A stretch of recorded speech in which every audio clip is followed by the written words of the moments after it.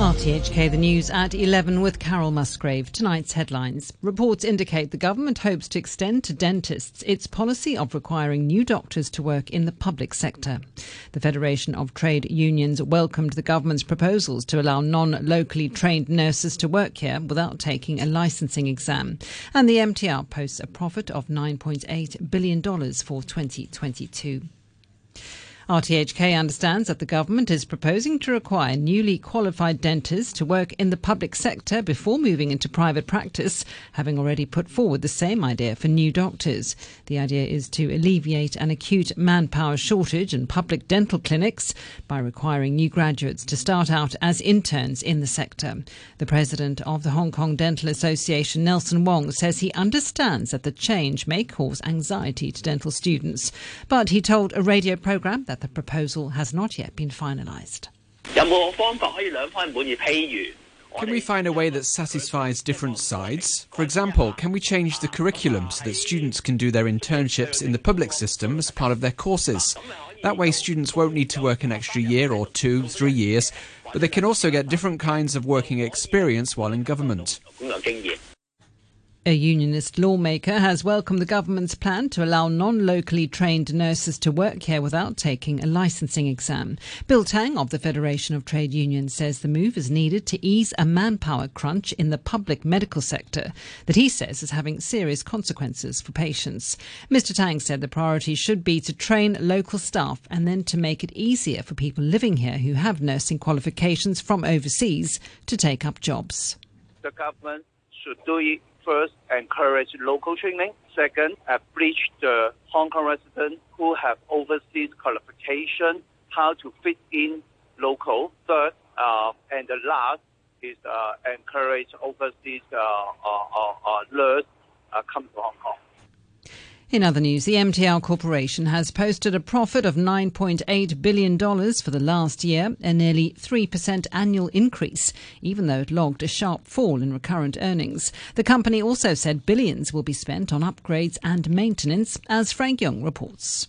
The rail giant recorded $157 million in profits from transport operations and station commercial and property rental business, but earnings were down 91% compared to the previous year. The company carried 1.3 billion passengers across its domestic rail and bus networks last year, which was a 6% decline compared to 2021, and transport operations reported a loss of $4.7 billion. MTR officials attributed the figures to the fifth COVID wave in early 2022, adding that the bigger loss was also due to a rise in staff and energy costs. It also said it was because of higher depreciation resulting from the opening of the East Rail Line cross-harbour extension. MTR CEO Jacob Kam said the total loss of transport operations has exceeded $14 billion in the 3 years of the pandemic, but added he's hopeful about passenger numbers following the border reopening earlier this year. He said passenger numbers are already getting back towards pre-pandemic levels. The local traffic, I believe, has been benefited by the opening of the boundary, and the domestic traffic has returned to over 90% of the pre-pandemic level.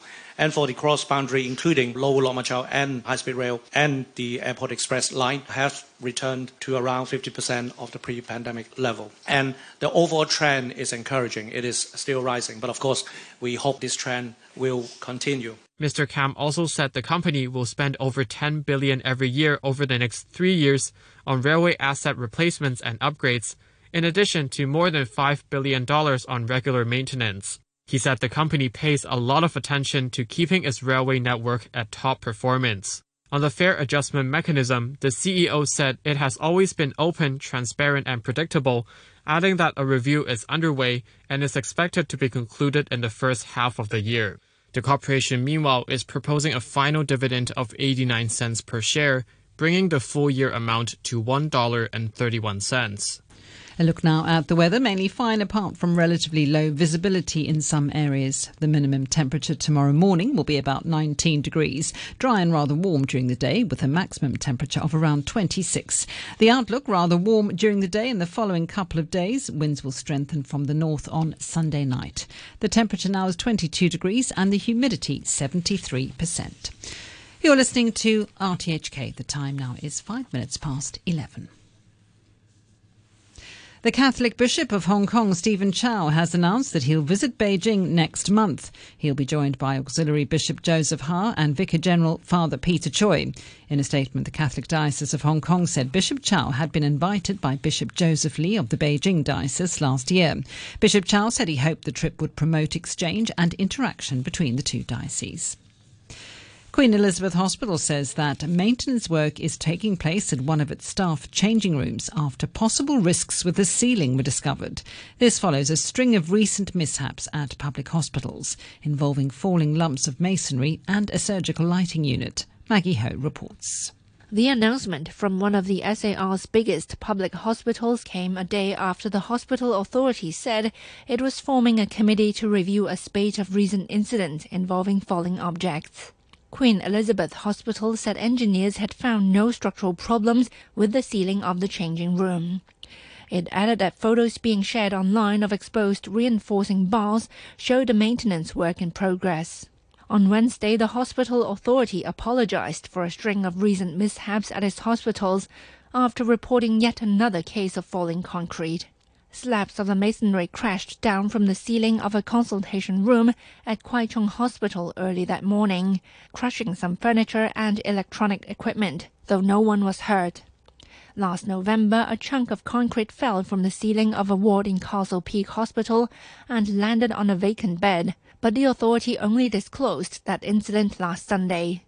Separately, Tuen Mun Hospital said on Wednesday that part of the suspended ceiling in a male toilet had collapsed last May.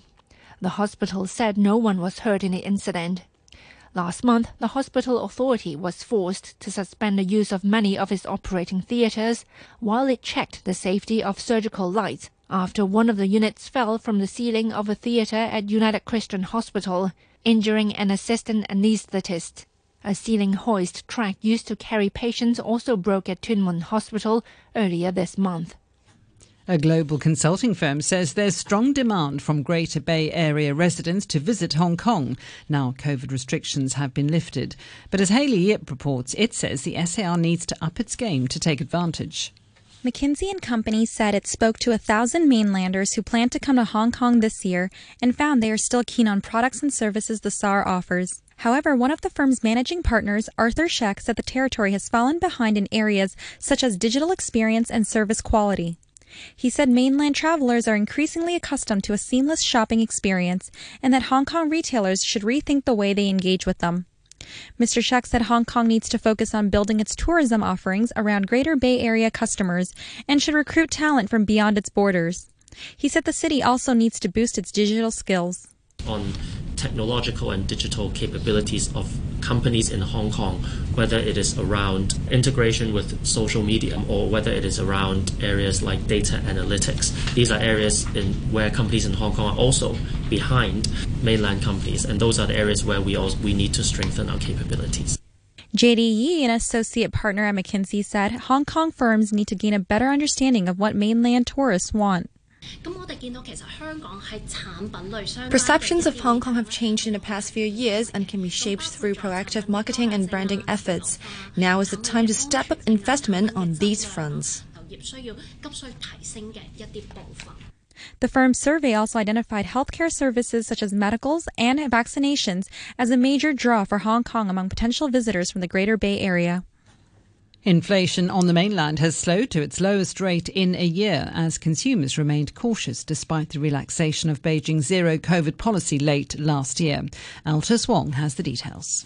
The National Bureau of Statistics says consumer prices last month were just 1% higher than a year earlier, the slowest pace of inflation since February 2022. The rise in the CPI was well below the median estimate of 1.9% in a Reuters poll and the 2.1% annual rise since January. A bureau spokesman, Dong Li Zhuan, said the drop was caused by a decline in consumer demand after the holidays as well as sufficient supply in the market. Analysts say the fall was spurred by falling food prices and cautious spending behavior. One said the weak inflation reading opens room for the government to launch more monetary easing policies. Mainland authorities have announced an economic growth goal of around 5% for this year. A court in Indonesia has jailed 2 football officials for negligence over one of history's worst ever sports stadium disasters. 135 people were killed in a crush in the city of Malang last October. The BBC's Valja Baraputri reports from Jakarta. The organising committee's chairman and a security officer at the Arema Football Club have been jailed for negligence causing loss of life at Kanjuruhan Stadium last October. The sentences of 18 months and a year were much less than the prosecutor had demanded. One father who lost 2 daughters and his ex-wife said via his attorney that he was utterly disappointed by the ruling. There are 3 other defendants in the trial. There are police officers who allegedly instructed their subordinates to fire the tear gas on the supporters. Their trial is still continuing. The head of the UN's nuclear watchdog has demanded immediate action to prevent a potential disaster at the Russian-occupied Zaporizhzhia nuclear power plant in southern Ukraine.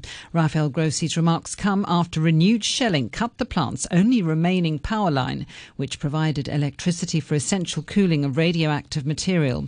With power currently being provided by emergency diesel generators, Mr. Grossi said such an unsafe situation could not be allowed to continue. I am astonished by the complacency. Yes, the complacency. What are we doing to prevent this from happening? We are the IAEA. We are meant to care about nuclear safety. Each time we are rolling a dice. And if we allow this to continue time after time, then one day our luck will run out. Protesters in Israel have been trying to block access to Tel Aviv airport. It marks the latest day of demonstrations against the government's proposed radical overhaul of the judicial system. The BBC's Yolanda Nell is in Jerusalem. The scale of all of this is something that is really unprecedented in Israel's history. What is also happening is that really they're taking things to a different level. Thousands of protesters coming out on the streets for what they're calling days of disruption. They intend to disrupt the daily life of other Israelis, but also the daily life of government ministers. Now we're seeing actually the police beginning to more forcibly start to remove the protesters as they block some of the main motorways, particularly between Tel Aviv and Jerusalem. It's getting towards the time which would usually be rush hour in Israel. Poland's governing nationalists want the parliament to pass a resolution to defend what they call the good name of Pope John Paul II against allegations that he knew and covered up child sexual abuse by priests in his diocese. The claims, which relate to cases in the 60s and 70s, come from a book based on interviews with the victims and material from the communist secret police archives. The right-wing Law and Justice Party claims the aim of the book is to destroy the image of the late Pope. There's been no comment from the Vatican. Scientists have outlined a more efficient method of removing carbon dioxide from the air and storing it in the sea. The current filtering process is based on dissolving the CO2 in a solution that contains nitrogen-based compounds. The researchers found that when they added copper to the mix, they captured atmospheric carbon dioxide up to 3 times more effectively than current methods. Brian Gilvery is the chairman of INEOS Energy, one of the companies involved in the project. He says the process is safe. It will be injected 6,000 feet below the ocean. It will go into a reservoir which has stored and held fossil fuels under pressure for a very long period of time, over millions of years, that were then liberated in the 60s and 70s and 80s as the oil and gas industry built up in the North Sea. And we're now re-injecting that CO2 back into those same reservoirs. To sport now, and Hong Kong's men's cricket team have continued their winning start to the quadrangular T20 series being held here. They beat Kuwait by 11 runs at the Tin Kwong Road Recreation Ground this afternoon. Anshi Rath hit 57 to lift the home side to 161 for 7 off their 20 overs. Haroon Arshad took 3 wickets as Hong Kong then restricted Kuwait to 150 for 9. Hong Kong opened the tournament with a 15-run victory over Bahrain on Wednesday. A reminder of our top stories tonight. Reports indicate the government hopes to extend to dentists its policy of requiring new doctors to work in the public sector. The Federation of Trade Unions welcomed the government's proposals to allow non-locally trained nurses to work here without taking a licensing exam. And the MTR posts a profit of $9.8 billion for 2022. The news from RTHK. RTHK Radio 3. Heavenly shades of night are falling. It's twilight time. Out of the mist your voice is calling. 'Tis twilight time. When purple-colored curtains mark the end of day, I'll hear you, my dear, at twilight time. Almost TGIF, not quite. Still got a few minutes to go yet, and welcome to our Twilight Time, of course. 45 minutes of music from a bygone era to keep you cool and chilled out and relaxed between now and midnight. If you'd like a song, it's radiopete@gmail.com to get in touch. Our first one for Jimmy is Nat and Natalie. Together at last at twilight time.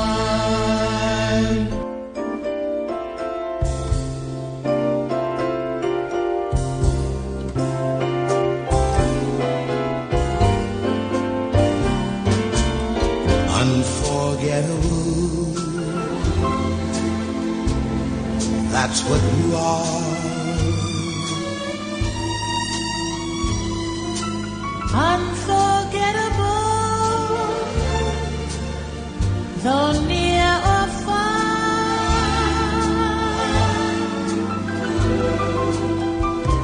Like a song of love that clings to me. How the thought of you does things to me. Never before has someone been there. Unforgettable in every way.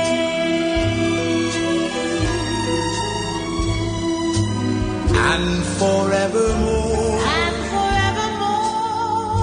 That's how you stay. That's how you stay. That's why, darling, it's incredible that someone so unforgettable thinks that I am unforgettable too.